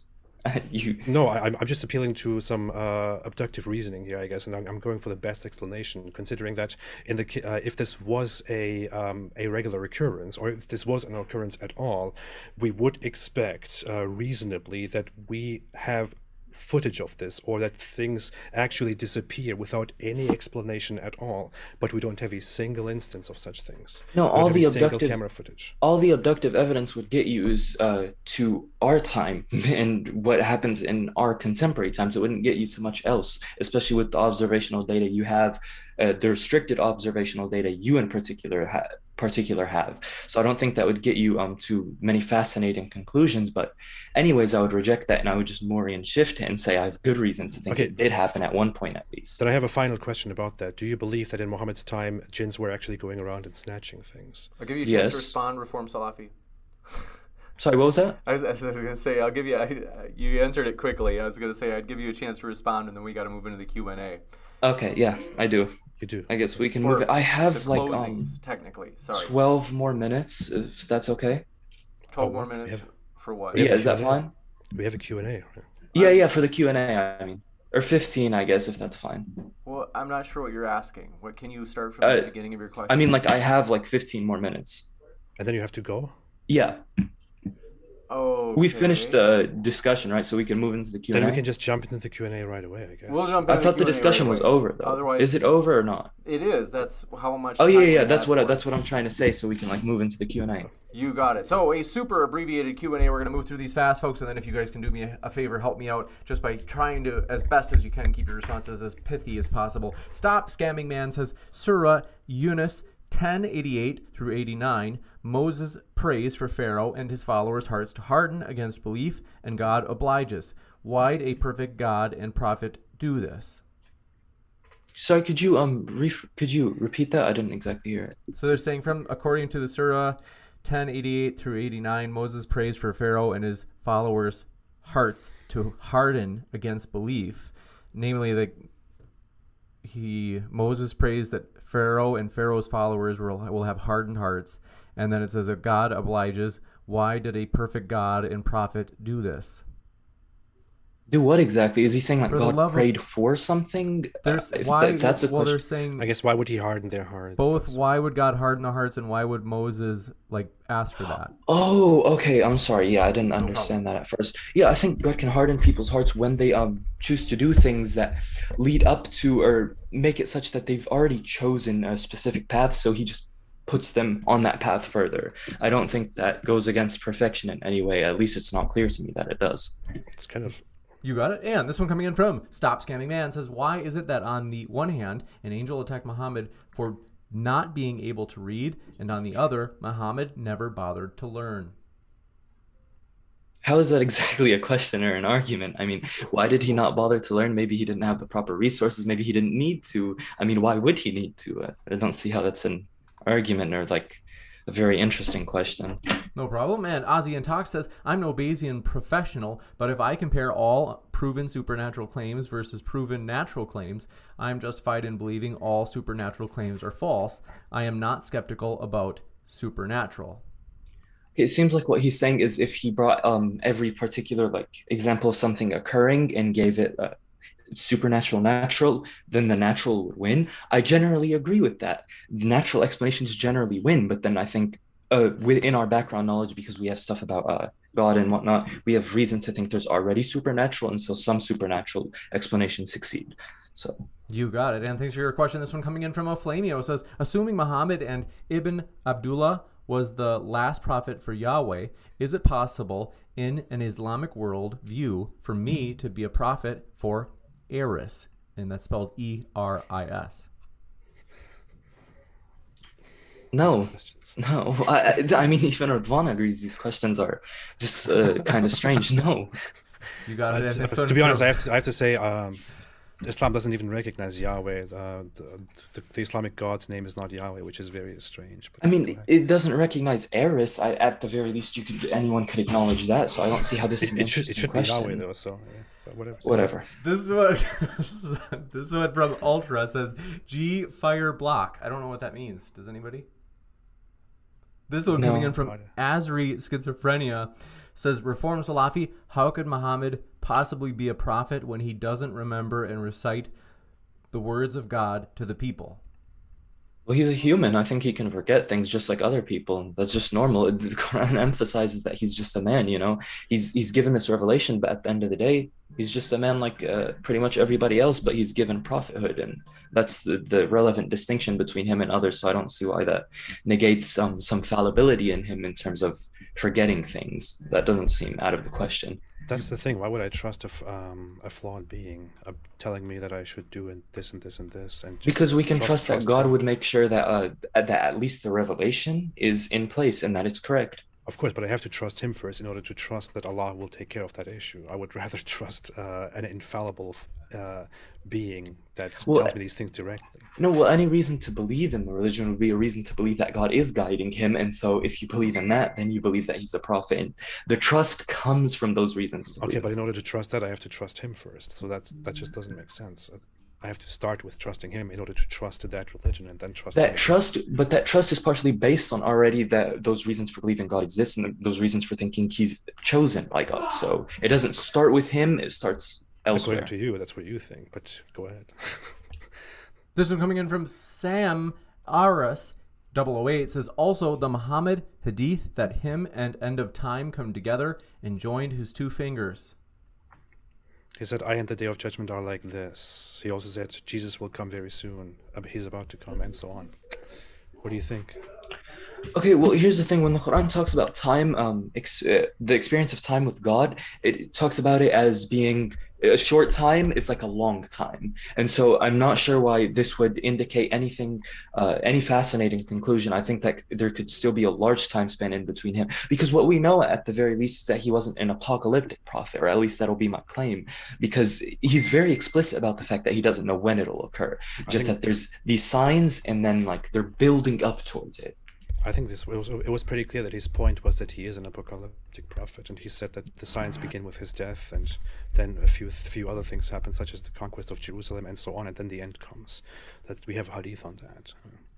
I'll give you the last word here, Reform Salafi, just because the question was originally for you, then we'll go to the next one. Sorry, what was that? I'll give you the Oh, I last could word. respond. Okay, so sorry, could you repeat what you said? I thought he had moved on.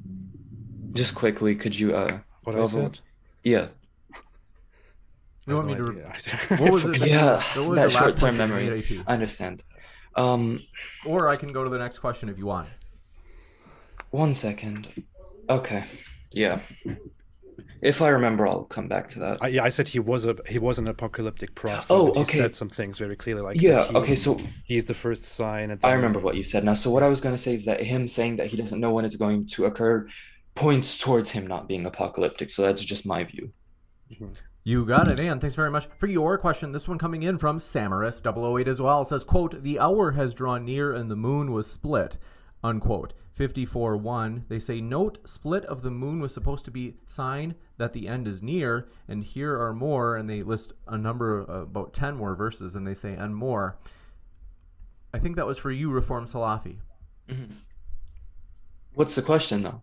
I think that they're trying to challenge whether or not the moon was in fact split, or whether or not it was a sign of the end being near, given that it was quite a while ago that it, according to we the have Quran. we have a report from the Hadiths after Muhammad saying that the smoke, the defeat of the Romans, the splitting of the moon are a few things of the signs of the Day of Judgment that already happened.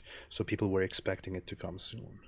And then there was more signs that he predicted that hadn't happened at the time. So that suggests that there's still time that's going to pass for more things to occur.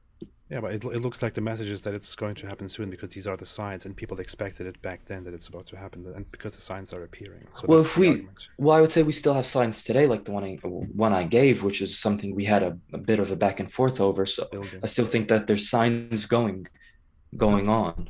This one from Oflamio says, "Apostate prophet back in those times, Muhammad ibn Abdullah was the help. Prophets then served the same purpose as psychotherapists today." I think they're agreeing with you to some extent. Oh. Is it a question? I'm not sure No, what. I was surprised because it was the first thing addressing me. Sometimes there are objections without it being in the form of a question, and I thought that it was an objection to you, but then I think the point is very much people didn't understand psychology at all. They thought that people think with their hearts and feel with their hearts and all that. They had no understanding of psychology and neuroscience and all that. They didn't understand mental problems and neurological problems. So what they thought back then is that prophets are there to be the healers in the community, not psychologists. So you got it. This one coming in from Frodo says, "RS, Reform Salafi, many cultures such as Greeks and Egyptians already built tall buildings for centuries to show off. Is it miraculous if Muhammad says Arabs will do the same thing too?"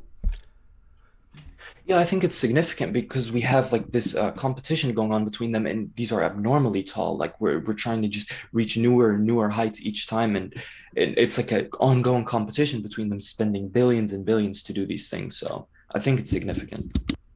You got it, and thanks for your question. This one coming in from Al-Uza Akbar says, "Splitting the moon would be an extinction level event. Why did the illiterate Bedouin initiate an extinction level event?" As I mentioned, I'm an occasionalist, so I think everything is sustained moment after moment, and so I don't think it's something that would cause an extinction. It's just that's separate from everything else going on. He's sustaining everything else and doing that at the same time. I don't think it would cause an extinction if God didn't want it to. This one from Samaris008 again says, "What about the verses that got eaten by the goat, which are in the authentic hadith?" Well, I'm pretty sure those were abrogated verses, but yeah, I don't think anything was lost given that. I mean, it's kind of curious because you're talking about these narrations by people who believed that it was preserved completely, and these are the ones reporting it. So obviously they didn't think that this was something about verses being completely lost. This one from XXWLZXX says, "There are Sahih hadiths that say that there are verses and chapters missing from the Quran, not to mention the infamous donkey eating Quran hadith. There is also the issue of Hafs being a known liar," and Hafs they spell Hafs. Okay, so first thing about Hafs being a liar, I think there was only like one person who said that, and pretty much almost everyone else said he was reliable in Quran. But what others did say was that we wouldn't take his hadith.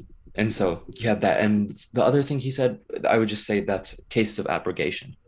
You got it. This one from David says, would Reform Salafi be open to debating Orthodox Christian Cobain, in parentheses, Seraphim Hamilton, on this question? On this exact question, yeah. On his Orthodox beliefs, probably not, because I'm not familiar with them. You got it, and thank you very much for your question. This one coming in from CJ Canton says, Abraham never existed, and the God of his people was a pagan Canaanite god, El, who had a wife, Asherah. How can Muhammad be a prophet if he endorses this fake pagan story? They say for Reform Salafi. Well, I mean, I'm going to reject that narrative and say You muted yourself. Sorry, did you hear the first thing I said? I was going to say I would reject that narrative, say he was a monotheist, and what's the evidence for that, I guess? You got it. And, yeah, Cobain, like, I remember now who Cobain was that they asked you about. He reminds me, you guys remind me of each other, even though you don't have the same views.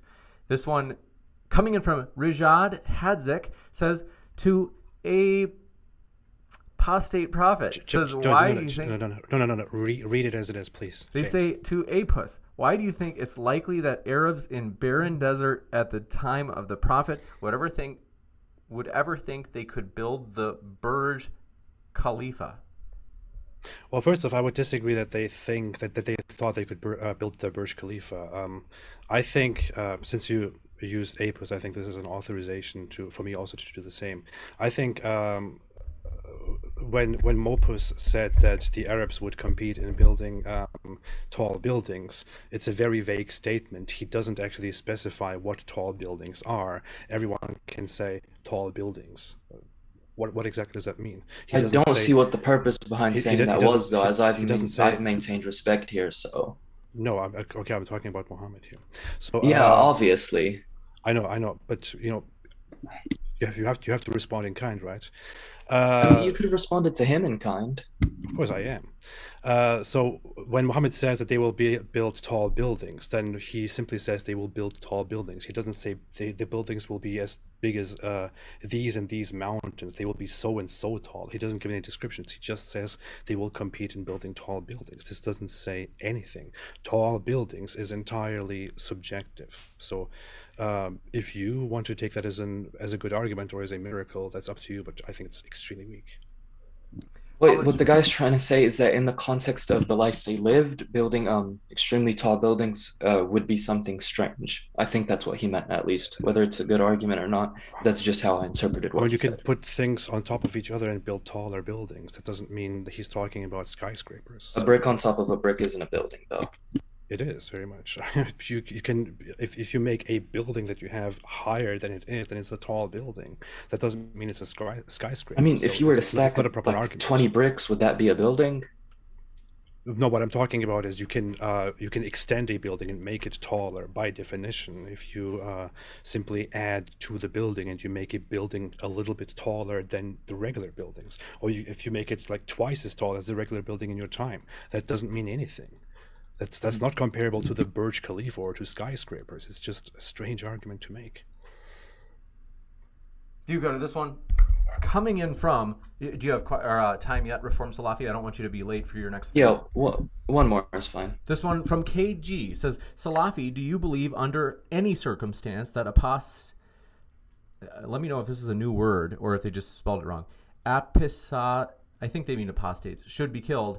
They say jizya, and then they say restrictions on other creeds. Will you work toward that, whether through mob or state tyranny? That's what matters now. Wait, what's the question? I think they're saying, do you support the punishment by death of apostates? And then they say, as well as restrictions on other creeds or religions. And yes to both questions. Let's see. I mean, I'm not laughing at your position. I'm just making sure I understood it. Oh, that's fine. You said it so casual. You said it so directly. I think they said so.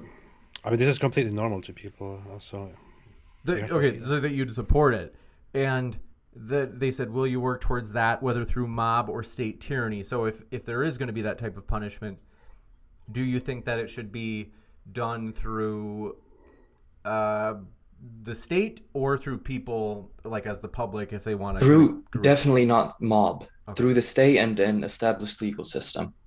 Gotcha. And then folks, we can't take any more new questions. Let's see.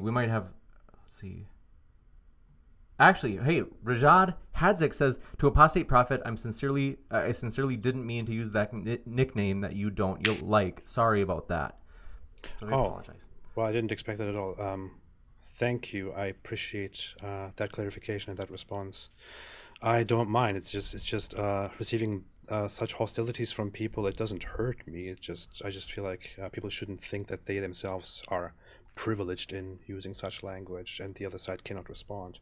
But if you feel sorry about that, I appreciate that.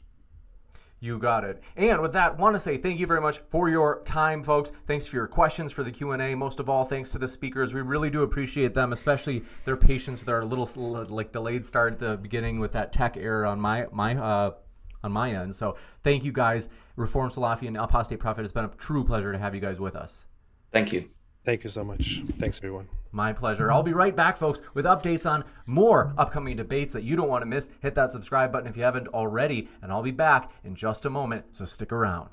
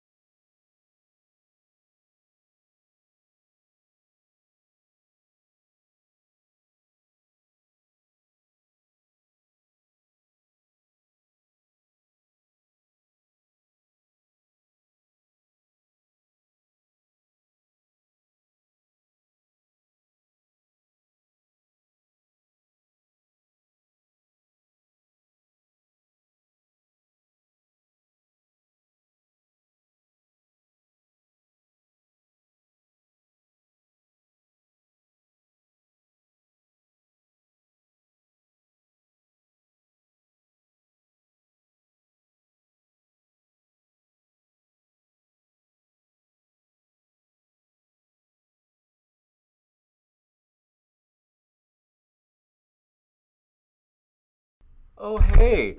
And folks, really excited to have you here. Let me just squeeze this little screen down. I do want to say thank you guys for being with us. It has been a fun one today, no doubt about it, a juicy debate. We hope that you're all doing well, whether you be Muslim, atheist, Christian, you name it. We are glad you are here. We hope you feel welcome, and we're excited about the future. You guys, we have big things coming up. We're in the works in terms of big plans for future debates that you don't want to miss.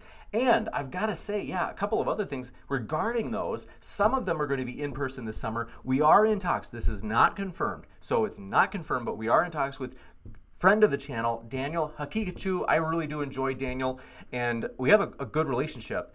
I really do. If you're a fan of Daniel's, we hope you feel welcome. Daniel has helped Modern Day Debate a lot because he's a strong debater, and we want strong debaters. Ideally, we can get the strongest debaters we can find, and Daniel is a strong debater, and so it's been a pleasure to have him on. And he's also, I think, a scholar, like a gentleman. So I want to let you know, if you're a follower of Daniel Hakikachu, we are thrilled to have you here. As well as that, we are in the works of setting up some big ones with Daniel, some of which would be in person this summer. You guys, these are going to be huge. You don't want to miss them. So we're excited about that. And if you happen to love debates and talk to people about debates and topics like this, whether it be in Discord or on Facebook or on Twitter or in real life, you've got a friend, maybe you meet with coffee, over coffee, and you talk about these things, you name it, I highly encourage you, click that share button below and share this debate, because that is something that they may enjoy as well, in terms of if you're like, hey, I think they'd enjoy hearing both sides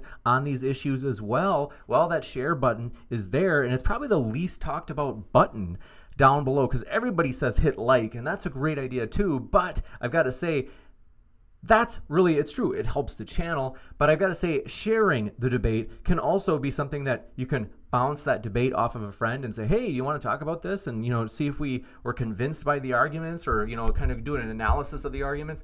That can be fun as well. I think that enjoying something by yourself, it's fun. It's true. And it's technically you're not by yourself because you're in the live chat and people are talking about it in the live chat. At the same time, getting to talk to somebody about it after the debate, let's say, whether it be on Discord or somewhere else, I think that really adds to the enjoyment. It kind of like helps complete the enjoyment. And maybe you talk about like, wow, I loved this argument, or even I hated that argument. It kind of, you could say that in the same way that if you love this debate, which presumably you enjoyed it because you're still here, the same way that you, let's say, have a romantic lover and you're just like, oh, I'm in love and I just can't stop talking about it, to express it to others and to talk to people about it is kind of the completion of that satisfaction. It's kind of like the period at the end of the sentence to like the kind of like the carrying that satisfaction and enjoyment out to its maxim or to its completion is by talking about something that you really enjoyed. And so one way you can do that is by sharing this debate. So I want to say, though, thank you guys for your support.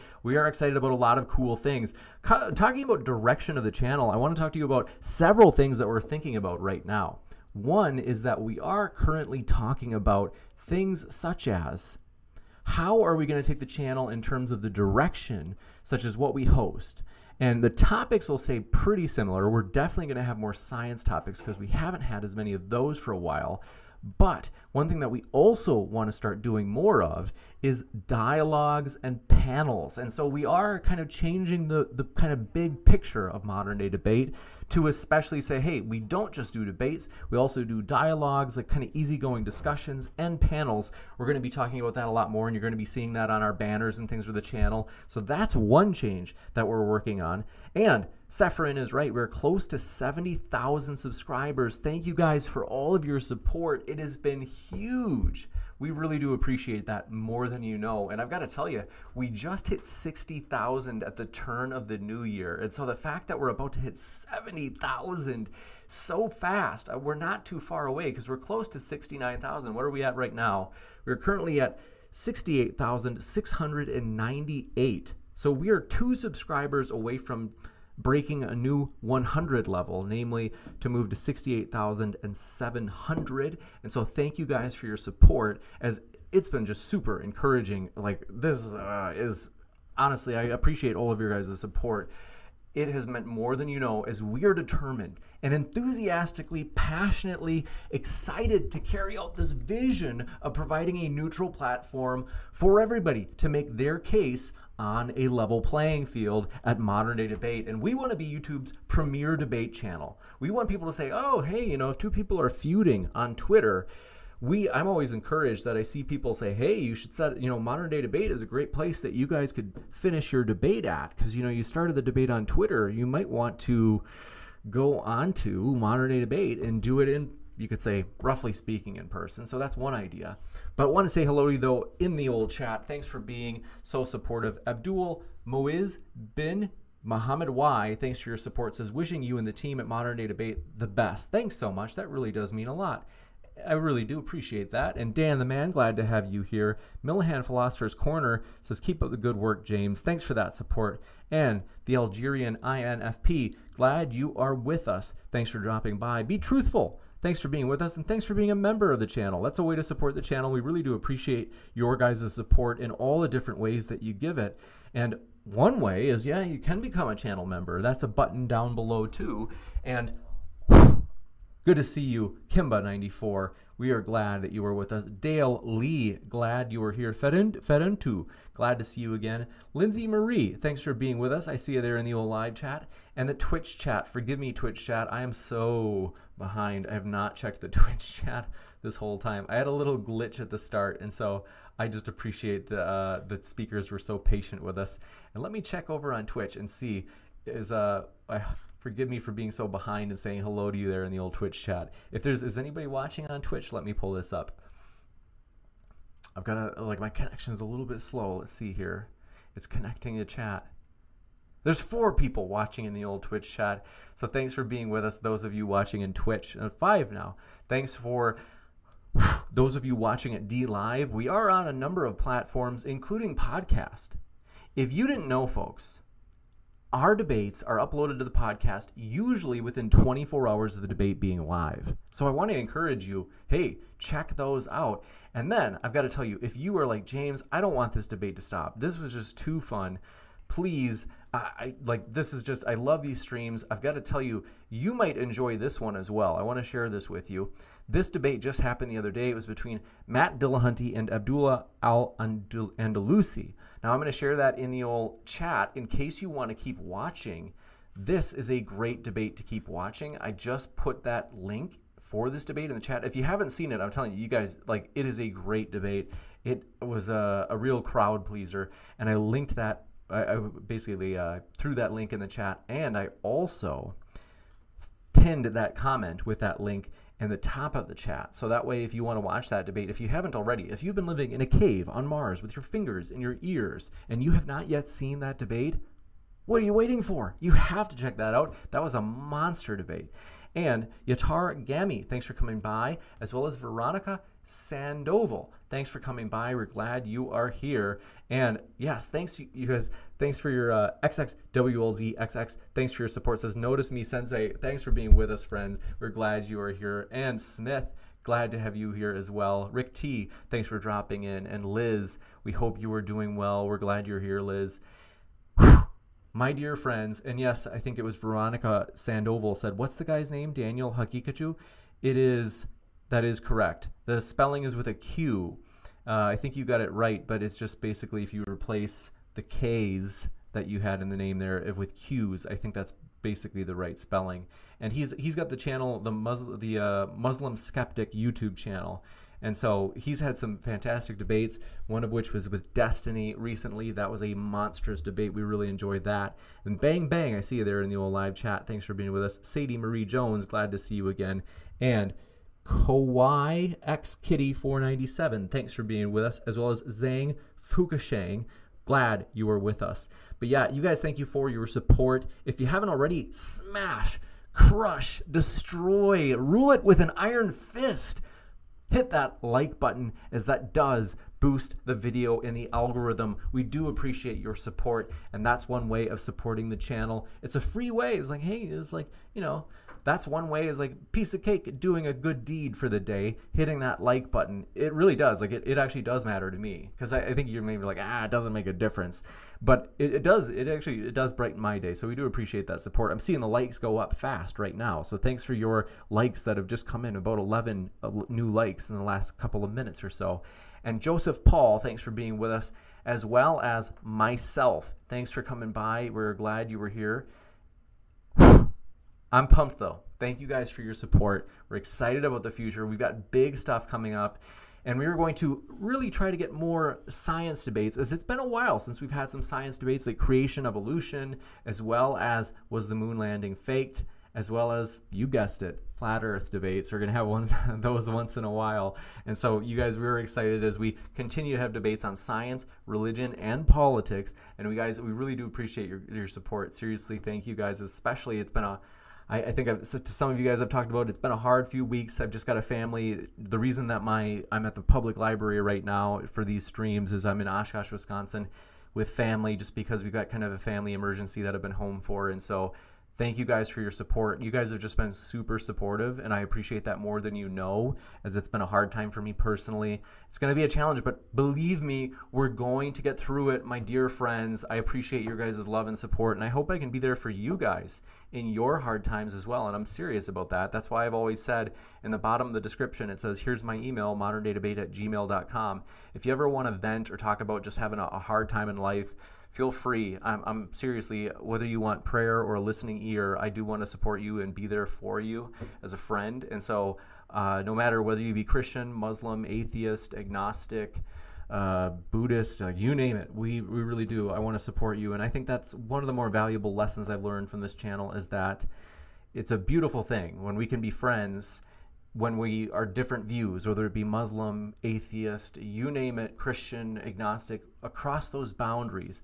And the reason is we do have these transcendent values that we believe here at Modern Day Debate, which is we want to make the world better, a better place, which is why we enjoy doing those charity streams that we do. And thanks for your support of those, as we've given to a lot of great causes, such as research for diabetes, treatment for cancer, treatment, starving children around the world. Like, thank you guys for your support of that. We care about making the world a better place, no matter what walk of life we're from. That's something that transcends our groups, that we all, whether we be be Christian, atheist, Muslim, you name it. We all care about those things, as well as that we all want fairness.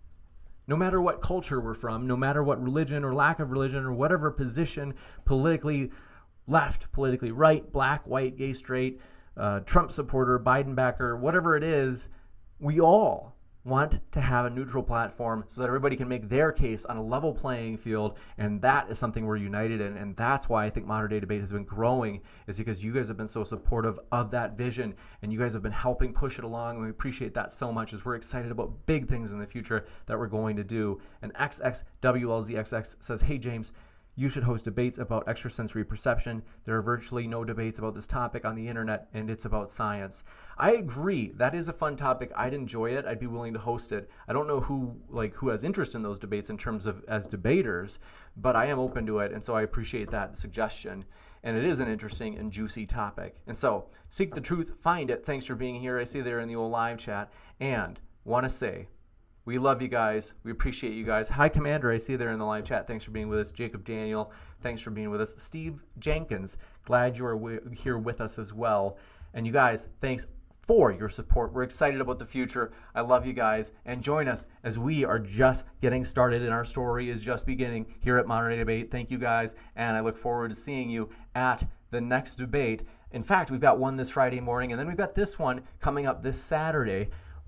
Whether or not trans women should be able to participate in women's sports. That's going to be showing on screen in just a moment. You don't want to miss that. That's with Alex Stein, who's recently had a couple of viral videos on Twitter and YouTube. He's going to be taking on Brenton Langle. You don't want to miss it, so we look forward to seeing you for these upcoming debates. Love you guys. Thanks for all of your guys' support.